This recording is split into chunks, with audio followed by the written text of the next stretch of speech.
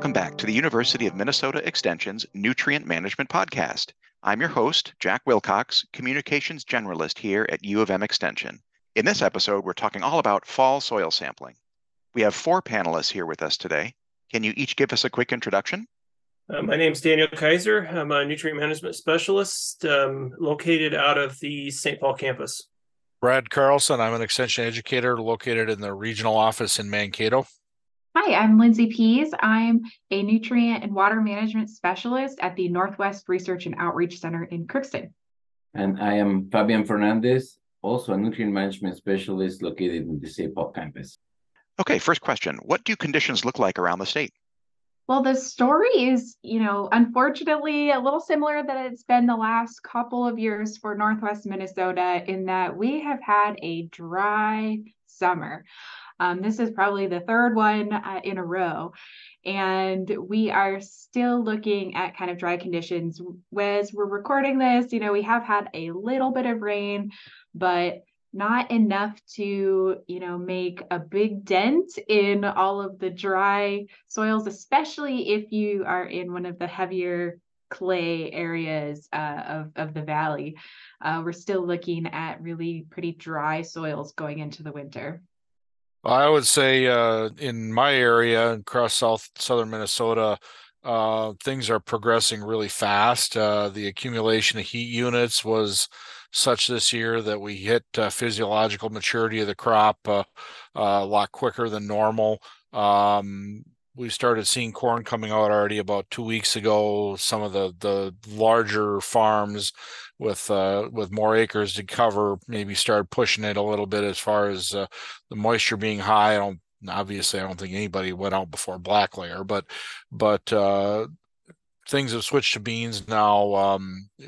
So soybean harvest well underway. You do see a little bit of corn still coming out. One of my kids who's in school in southwestern Minnesota in the Marshall area was visiting this weekend, said that he thought maybe 25% of the crop was taken out in his area where he was at. And so I think probably the main thing here is crops coming out a lot faster than it maybe normally does. We're going to have a whole lot more time this fall to be looking at doing field work and so forth. I think really the key for most farmers with respect to this is not to get in a big rush, because we don't have any reason to believe that freeze up or cool soil temperatures are going to come at any time other than when we normally expect them. We're just going to have a lot more time this fall to get stuff done in a timely fashion. Yeah, and that's one of the things I've been around the southeast, the central part of Minnesota and stuff. I mean, dry, I think, is kind of the word. Just looking at a lot of it. I mean, obviously, we're looking at, recording this around the 25th of September. So looking at, we're hitting some rain right now, but it's still going to take quite a bit of rain, I think, to start to alleviate some of the issues, particularly with some of the dry soils. And I'll have some comments here in a little bit talking about that relative to sampling, because there's some things I think to think about moving forward. It was interesting to me, though, seeing the amount of corn going out and just looking at some of our plots, particularly the ones that we had issues with drought. I mean, those, looking at the corn, one of our stations at Rosemont, I was looking at some stuff towards middle of third week of September, and just looking at some of the drier fields, the corn kind of looking like it's shut down. I mean, amazingly enough, it doesn't look too bad in terms of yield. We'll kind of see when the combine goes through, but yeah, it's just looking at, especially going to the southeast, how dry it's been. It's been kind of that way this year. So there will be a few things to think about, I think, kind of moving forward, particularly when it comes to fall soil sampling, that some people may want to consider. Yeah, and looking at a lot of the trials across the state, I would say that we're probably about 2 weeks ahead of the schedule than typical. And this is definitely a year where how soils have been managed in the past it has kind of shown up. If you have done a good job maintaining soils, tillage, those kinds of things, you definitely saw a difference because every drop of water was important for this crop this year, and areas where it's compacted or things like that, where the soils have some issues, that's where the crop starts to fizzle out fastest this year, and same with soils that are kind of shallow or don't have a lot of capacity to store water. I mean, we did start the season for the most part with adequate amounts of water, not huge, not like the typical, but there was water there. And so if you had soils with lower capacity to store water for whatever reason, for poor management or just the conditions of that soil, that's where you kind of run out of water faster, and the crops started to fizzle out quicker this growing season. But it will be kind of a mixed bag, I think, in terms of yields. I've seen some tremendous years of corn this year in some places, and in another, not too far from that one, there will be, really low yield, like way suboptimal. And so it's kind of all over the place this year. I've been talking to a few people. I haven't really heard any good yield updates, but some of the discussion I've had with some of my farmer friends were that some of the conditions were just right at just the right time, as far as I'm hearing reports of there being 22 kernels around on the ear and so forth, but then it got dry at the wrong time. So we're hearing low test weights, and we're hearing kind of shallow fill on those kernels and tip dieback. And I know we experienced a lot of the bean fields at the end of the year here. Just never put pods on at the top because it just got way too dry right at the very end. And so I think really the top end of the yields just didn't happen. And so we were potentially going to see some really huge yields, and I don't think we're going to see that. Yeah, and I'll kind of see what things look like too when we start getting yields back, because we got hit with some hail in a few of the sites. So that'll be kind of the interesting thing to me to see what some of that looks like, particularly some of our field sites. We had field sites down by Rochester that really got hit pretty hard, just to see how that impacts. But I'll kind of echo those sentiments that Brad said. At least some of the stuff I looked at, it didn't look too bad, but you can kind of tell the ears looked a little rubbery, and it seemed like the test weights are going to be a little bit lower. And that's, kind of the thing about not having the moisture towards the end of the growing season. So we'll see. I mean, I think we're better off probably than what we could have been, had, it been extreme where we had got no rain, but it's there's going to be some areas that are worse than others, just kind of when you start getting some of the yield back this fall. Is there a best time to take soil samples in the fall?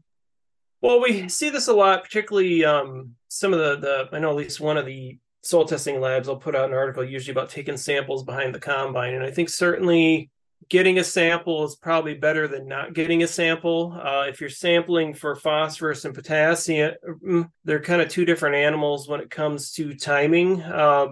With phosphorus, generally, the numbers will be consistent across the growing season. So, I mean, you can sample a fair amount earlier and not have any issues. And I think zinc, some of the other micros too, you're not going to see too much of an issue with potassium. That we do know there is some effect that just having the actively growing crop out there, you can see some diurnal variation where the tests will go up and down. So the later you can wait, it's generally better. However, fall, I don't know if you're going to see a whole lot of difference if you're talking about a month's time difference in the fall. So, I just try to plan where you can get the samples. I think that's going to be the main thing. And certainly if you can't get out this fall, I mean, there are some options, particularly if you've got a field going to beans, maybe about taking samples sometime around June if you don't want to get them taken in the spring. So it's going to be kind of one of those things just to see what time is out there. As Brad said, I mean, with the crop going out right now, I mean, there really shouldn't be any issues with being able to get some of the fall work done. But it'll also depend on, what happens with the weather moving forward. Where I think we got spoiled last year in the fact that I don't think my crew had a down day all fall, because we could always go somewhere to get some work done, which I guess is kind of bad news for some of them because it means we can have a lot of work going on out there, but kind of good from a work standpoint in the fact that there really wasn't anything limiting us time-wise for being able to get some of the work done in the fall. When I look at some of the data, the averages that we put together, or the numbers that we put together for the Advanced Nitrogen Smart session on adapting to climate, what we see is, at least at Waseca, is that the average date we get below 50 degrees soil temperature, so kind of the start of our nitrogen application season, is October 18th. The average day that the soil freezes at Waseca is the 9th of December. That date has been marching later and later over the last 30 years. It used to be more like the second or third 30 years ago. But anyway, that kind of gives us an idea what kind of window we're dealing with. As far as the amount of time we have this fall to do some things, I think really the key with a lot of this is, from the soil sampling standpoint, is if you're going to use the data then to do an application, how much time do you have to get that done? So obviously, when we talk about the P&K part, that's kind of more reflective on trying to get this fall fertilizer application done, if that's what you're up to.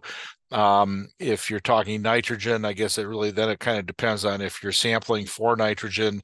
But typically speaking, most parts of the state, we aren't really high on the fall nitrogen test. And so in a lot of cases, we don't necessarily look at taking that test yet in the fall and then making a rate decision also in the fall. That would be kind of atypical. And then I think the other thing is, of course, to be cognizant of is the manure application window, which I think a lot of folks typically what we see is as soon as the crop gets out, people want to get started on that. Just realize that when the soils are still warm and there's a lot of time, really puts those nutrients at risk. And so, again, the topic du jour here is soil sampling, not necessarily our fall fertilizer outlook, but I think it is worth at least keeping that in the back of your mind, that if you're thinking you need to rush out there because you also are going to get going right away on those fertilizer applications, like I already said, remember there's a lot of time left. It is the typical thing where we have an early fall to be out of the field with the harvest and kind of do the schedule like you normally would, where in a typical year you will harvest and then you will start soil sampling pretty quick after that. This year, as Brad said, there will be plenty of time. And the other thing too is that the soils have been so dry that even if we start getting more rain, it will take quite a while before the soils get to a point where it will be difficult to do field work. So don't get too antsy if you start to see some rain. It's actually a good thing that we will get some rain. Hopefully we'll get more to improve water in the soil, but also in terms of soil sampling, especially when we're talking about nitrogen sampling that is deeper. You have an easier time getting that probe into the ground. The other thing with nitrogen too is that we've had 2-3 years of fairly dry conditions, and so there could be potentially quite a bit of nitrogen in the soil. And what we see typically is after the crop goes to physiological maturity, there is no more nitrogen uptake. Soil nitrogen values start to go up too. So if you want to get a good idea of how much nitrogen you have in the field, that's also important to wait, so that process of mineralization has time to occur, and so you have a better estimate of how much nitrogen you have in the soil ahead of a fall application, if that's what you're planning to do. But like Brad mentioned, normally we don't really encourage people to do too much with nitrogen in the fall, just simply because the big elephant in the room is spring conditions when it comes to nitrogen management. We could measure nitrogen now in the fall, but that doesn't necessarily tell us anything about nitrogen availability for the next crop, because nitrogen loss tends to happen mostly in the spring once the soils are defrosted and we start getting some rain and water flowing through the soil. So don't get too excited about definitely nitrogen sampling, and like Dan said, for the other nutrients, for P and K, just also wait, because as he said, and in my previous life when I was working more on P and K, I remember looking at the question, and potassium is definitely one where if you want to look at the values and have any relationship to previous years, you definitely need to wait until you have about the same conditions as in previous years, so that those numbers are representative of what you saw in previous seasons. Yeah, I just want to echo what Fabian said and maybe build on it a little more. A conversation that I had with a farmer that I know a couple of weeks ago, we were talking about the potential for carryover nitrogen. And his first comment to me was, well, then I need to be thinking about doing more corn on corn so I can use that nitrogen next year. Well, I don't know if that's necessarily the case, although this particular individual did have a long manure history on a lot of his fields. And so I kind of suggested that because we've had several dry years in a row and a lot of those fields have historically had manure on them, that coming out of soybeans this year is one of the scenarios where we do need to think about sampling for soil nitrate. And then the point that Fabian made that a lot of our accumulation of that nitrate is driven by the mineralization that happens late in the year because the crop reached maturity early. It's still very warm. We're going to continue to see that mineralization, especially now that we've started to get some water. It's going to help the microbial activity move along. It's obviously not real wet, but a lot of the states got at least an inch or two of rain now over the last week or so, and so we're getting a little more moisture at the top. So if what you're looking at is trying to capture that and measure that, you need to wait for it to actually happen before you're going to find it. The thing that you need to remember about the soil test for nitrate is it is for nitrate. It's not testing all sources of nitrogen. And so if that nitrogen's there, but it's in an organic form, in the case of places where we have a manure history, you're not finding that. And so you're not able to really adequately credit that. And so, it's worth thinking about. Those are the fields where you want to sample for residual nitrate. It's also worth thinking about that maybe that needs to just wait until spring to happen. Yeah, and just to, kind of add on, I always like to remind people that, the temperature of your refrigerator is 40 degrees, to keep microbial activity slow. And, similar things happen with soil. That's why we talk about waiting until the soils are at 50 degrees to put on nitrogen. It's because that's when the microbes start to slow down. So yeah, we're getting a little water that can increase their activity. The temperatures are still warm. So so there's still a lot of activity happening out in the soils. The other kind of argument for waiting is definitely because, as we've mentioned before, the soils are dry this year, and there's definitely like a Goldilocks principle, when for the soil conditions. If anybody's ever done hand sampling, you know exactly what I mean. Is you want those soils to be at the right moisture to come out nicely out of a hand probe, because if it's too dry or too wet, it's really, really difficult. And I'm kind of curious, in terms of the number of people that are using or taking the samples that are actually using some of this soil nitrate data, because in the end, taking the test and not using it or not following through with it, I think there's some issues there, particularly with the amount of work that it's involved in taking the test. But as Fabian said, we know that it's likely that we'll see some change in the amount of nitrate in the soil over time. We always do. Now, the question is, with this dry weather, does that slow some of the microbial activity? It might. However, I've kind of been thinking a little bit more about this fall sampling issue. And, at least from a screening standpoint, I think there might still be some potential value in looking for some of these fields that may be carrying more than what we can normally consider to be kind of an average amount of soil nitrate nitrogen. And I've kind of looking at just some of the data that I've collected in the last few years, just a number of sites where I think it would help me, at least if I had the data in the fall, possibly to look at some of the things in the spring. The issue that we're having anymore, though, is when the decisions are being made in terms of what to apply. A lot of that generally comes in place before some of this stuff, actually, these samples get pulled. So, I think there's some room, and that's the thing, kind of just looking at some of the data that AgVice sent. They had some early samples. I think this was sent to me around, let's look here, around the end of September, that they're talking roughly 15 to 30% of their soil samples have almost twice of what their normal carrying amount, they're normally carrying a nitrate nitrogen on an annual basis. So I think it's something to think about. With there definitely are going to be some circumstances out there, I think, where the rate can be cut. It's just essentially how much you want to believe taking a sample in the fall, how accurate that's going to be in the spring. And, the data that I have shows that we're no more likely to be higher or lower or the same in the amount of residual nitrate. So it's kind of just it's a toss-up. It's just a question of how much difference we're going to see from fall to spring. And if you're dealing with a situation where we're getting into soil nitrate levels that we can almost get into a full credit of nitrogen,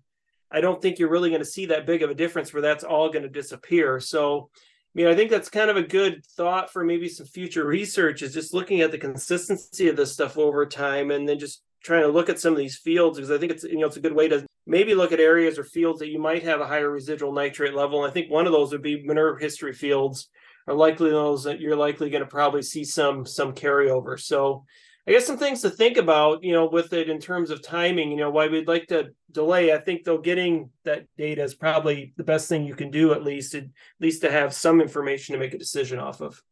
Well, and I think another point on that, Dan, you raise an interesting point as far as just seeing what it is in the fall. Remember that our recommendations to credit soil nitrate are for a 2-foot test, typically done 0 to 1 and 1 to 2 feet, and obviously P&K samples are usually only to 6 inches. And I know there's been individuals in the past that have thought, well, let's test the nitrate too and see what it is. Those numbers are not correlated to overall credit or to any kind of a recommendation. However, it may give you a heads up if you get a high number there. Go back and take the 0 to 2, particularly if we're talking about maybe doing it in the spring. So I wouldn't say that a number like that is completely unusable. However, it's not probably adequate for making a final rate decision. What should you watch out for when sampling dry fields? Well, I think Lindsay hit it earlier, is just sampling depth is the thing I would kind of watch out for. I mean, if you've got hydraulics or something where you can get a consistent depth, I think you'll have some advantage this fall. I mean, just trying to take samples in mid-September, we're down by Rochester, and usually it's like sampling through butter down there. It's nice. It's the best sampling we usually have, but this year I could barely get the probe in the ground. So it's going to be one of those things that you have to remember that our soil tests are based on a set depth. I mean, you can be plus or minus maybe a little bit on them, but if you're normally you're set a 6-inch depth and maybe you can only get the probe in the ground 4 inches, I mean, what's likely going to happen is we're generally going to see some stratification of the nutrients near the soil surface where you'll likely skew things high. So it's one of those things I guess I'd watch out for is just make sure your probes are in good shape. If you're hand probing this fall, if you've got hydraulics, you definitely have an advantage. But just keep an eye on the depth you're sampling, because you could have some issues if we don't get enough rainfall to get it to a point at which the soils can sample easily. So that's kind of the main thing I'd be afraid of on that, is just to kind of watch the depth, just to make sure you're getting the depth you need for the test that you're trying to, or the nutrients you're trying to analyze for. Yeah, and that's the main point, is the soil sampling depth for P&K. From the nitrogen side, we alluded a little bit to this, but with the dry conditions is the fact that mineralization of nitrogen starts happen. I mean, it happens through the whole growing season. That's what actually allows plants to have all the nitrogen that they need. They depend heavily on that mineralization part. But once the plants get to physiological maturity, that's where we start to see the buildup, because basically there is nothing to take that up. But it does take, time. And as Brad alluded, the first thing that happens in that process of mineralization is for nitrogen to go into the ammonium form, and then it takes a little bit longer to go into nitrate. And so if the soils are dry, what we've seen in drier conditions is that typically ammonium tends to build up. And it takes longer for nitrate to be converted to nitrate. So if you go out and soil sample, chances are that you might not pick up as much nitrogen as you have in there, just simply because it's sitting there in the ammonium form, which is not what you're testing for. There are tests that you can use to look at that, and in research we do, and so that's why I know that some years we have actually more ammonium than we have nitrate in the fall. In the first part of the season, especially, or the first part of the fall, and that's exacerbated if it's in drier conditions. So that's another reason to wait longer into the fall if you're going to take samples for nitrogen. And Fabian mentioned potassium, earlier, and that's one of the things that we know, that potassium does get recycled out of the crop residue. So, I think one thing to think about, if you're sampling ahead of a soybean crop, if it's coming out of corn, it might be better just to not sample this fall and wait, or start switching some of your sampling to the spring or to June, if you can at all do that. I mean, we know that you can still get to the field when the soybeans are small, so it's not a bad time to consider sampling. The thing, if you do that, though, you have to realize, if you're trying to assess your overall fertility program over time, that a fall versus a spring sample, given all things, best case scenario, that you're likely going to see differences when it comes to potassium. So that's one of the main things. I'll get some questions here and there, some numbers coming back screwy in dry years. I mean, I attribute a fair amount of that to the residue recycling. Although if you're following corn, we're not really getting a whole lot of that recycled. I think some of the data I've seen, we at best get about 50% of whatever's taken up out of that residue by about May timeframe. So it's just the size of that, and the ability of that residue to break down is slow, so the recovery is slow. With soybean, you're sampling following soybean, I mean, that's less of an issue, just because if you kind of go out to a field and you see that the leaves kind of tend to disappear pretty quickly in the fall, that we have less of an issue. So, I mean, that could be something you could see with potassium. That's where I've kind of, stressed a little bit to people taking samples, maybe to switch timing if they can do it. I mean, the issue is, if you're going to be putting fertilizer down in the fall, you do not want to be sampling after the fertilizer application. So that's one of the things, again, getting the numbers better, but you've got to get it at a point at which you have it before the fertilizer goes on. So it's just kind of one of the things to think about, but there is some flexibility. If you're just taking 0 to 6 inch samples, to potentially look at changing the timing, particularly erring more towards spring. And I think for potassium, it might give you a little bit better results long term. But again, looking at the data, just make sure that those numbers may not always be comparable.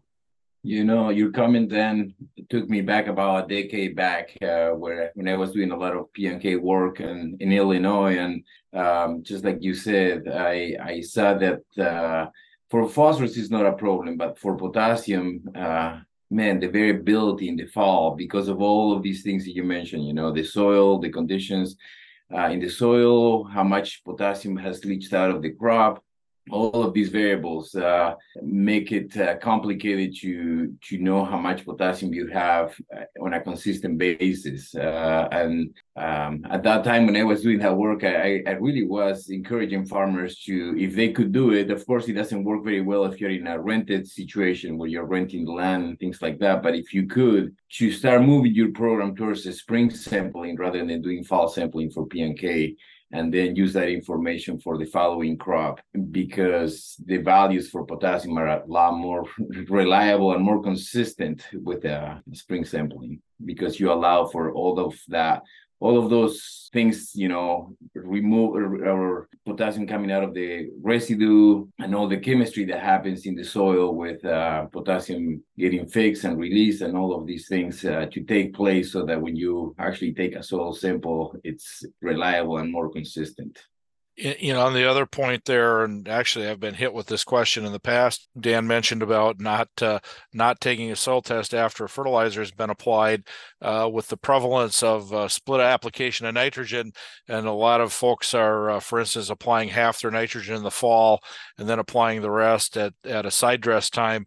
We've had people say, it's good to know that there might be a big nitrogen credit. I only put half of mine on in the fall. Now can I go take a soil test and find out how much more I need? Well, no, we do not have that. The test is not correlated or calibrated for that application, particularly if you've already applied some nitrogen. There's just no good way of knowing whether you actually picked that up in your sampling or not, to be able to then use that number for a credit. So while you certainly can do a soil test prior to a fertilizer application, know your residual nitrate and use that in your overall nitrogen budget, that certainly can affect how much you side dress, or even reducing the amount that you side dress. We're not able to go in and take that test after you've done an application, particularly like a fall anhydrous application. It's just depending on what the weather's like between the time the application happened and when you take that test, it's almost impossible to interpret the results. So don't be thinking that's a thing to do. That's a really good point, Brad. And something you mentioned also reminded me of the fact that with the split applications, and again, fall sampling for nitrogen is debatable because of how useful it is, just because it can really predict how much of that will be available for the next crop. But that aside, the other thing that is interesting that I've seen pretty consistent in my research is that when you do a split application, you tend to have more residual nitrogen than you would when you apply all of your nitrogen, before planting. And so that's another thing that you can keep in mind. If you have done a split application, chances are that your soil test values for nitrogen will be slightly higher. Any new thoughts on grid versus zone soil sampling? Well, that's a question that always comes up, and my standard answer for that it depends. It depends on what your objectives are. The zone sampling works very well where that you have substantial differences in your field, whether it's topographic or past management or things like that, where that may be a better approach to identify what you have for that specific situation. The grid sampling is the other approach, of course, where you just take samples kind of at equal distances throughout the field that you're interested in and look at those values. And so it really kind of depends on your situation and your objectives. Both of them are useful tools, but it kind of depends on those conditions. So that's what I would say. I haven't seen any recent research that has come up with something different, and that's what I always talk to farmers about. The tendency is to want to zone it, and I don't disagree with that because it saves time and money if you're using ending up with taking less samples than just simply going on a grid basis. Unfortunately, though, we don't. If you look at grid sample numbers and then you lay them over where you think you might have done a zone, frequently they don't really match up well. And our data indicates that your fertilizer application rate should be based on soil test value. And so, I think zoning is a good practice and a fine practice, provided you've got it kind of worked out as far as what those zones are and what you can get away with as far as reducing the total number of samples. But on the other side, we also have to be cognizant with a grid sample. If you have a dividing line between some major topography or soil types running diagonally through a grid, did that grid represent one side or the other, or maybe neither because you averaged them out? So those are also some things to think about.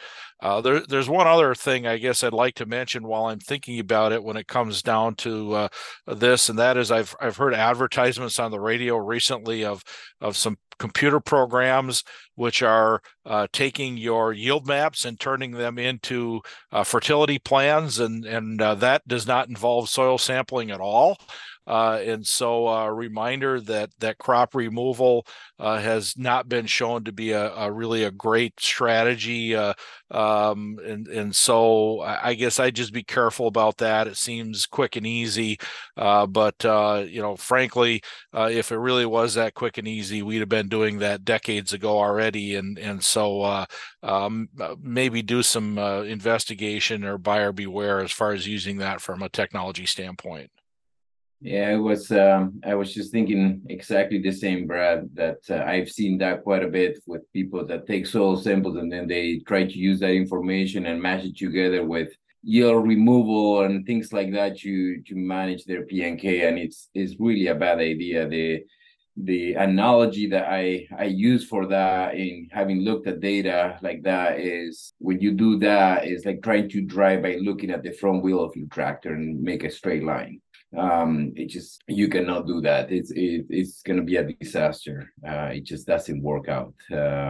We've tried it. We've looked at it. I'm sure Dan can talk more about this, but it is a problem.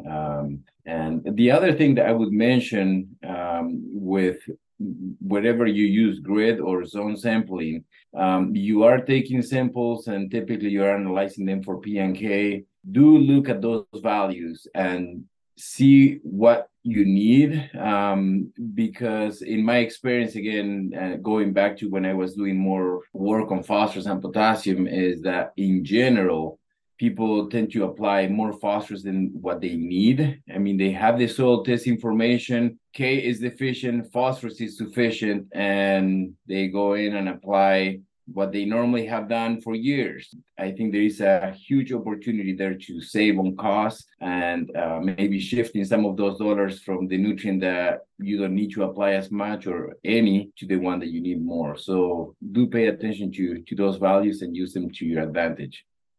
Yeah, and I think if you look at profitability, I mean, I think Fabian hit the nail on the head. If you look at growers that have just been doing crop removal year after year after year, I think we're grossly over applying phosphorus. I think you'd probably find the vast majority of them, the phosphorus is well above the critical level and point at which you're going to see any possible return from it. And it seems like we've been so ingrained, particularly since a lot of these soils were low in phosphorus, that they just need it.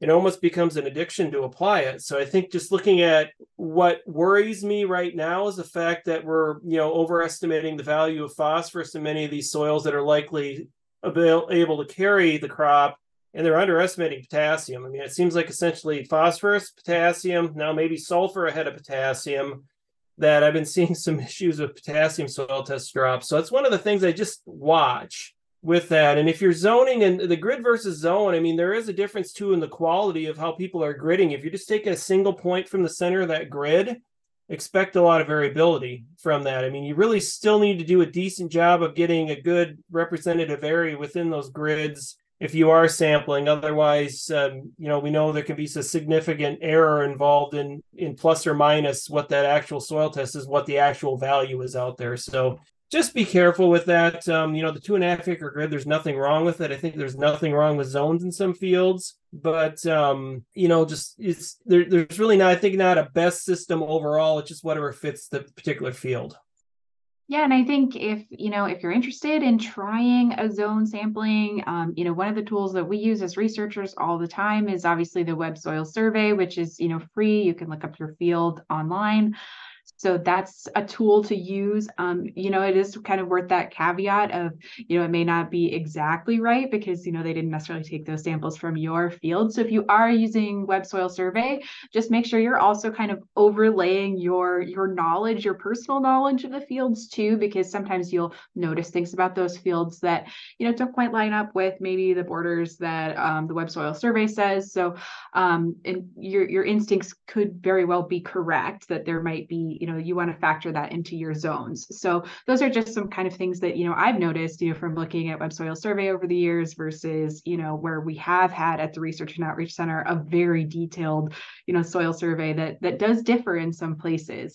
So those are just some things to keep in mind. All right. Are there any last words from the group? Well, I guess one thing I'd like to point out, and it a little bit builds on what Dan just said. One of the analyses I've been doing for the last several years is to look at the MnSCU Adult Farm Management Program record summaries that are available to anybody on the FinBin website. You look at you can actually break down the most profitable farms versus the least profitable farms and look at their crop budgets. And what we've discovered now for the last 7 or 8 years is that the least profitable farms overspend on fertilizer by 20 to 30% compared to the most profitable farms. We don't know specifically what practices those people are engaging in, but this has been consistent year in and year out. We are not seeing over expense on other crop inputs the way we see over expense on fertilizer. So just kind of be cognizant of that. The other thing that I would just say, a reminder, not related to the topic, but, fall is a busy time in the farm. Be cautious, get good rest if you can, but be safe above all, because I know that people put really long days, and just take care of yourself too.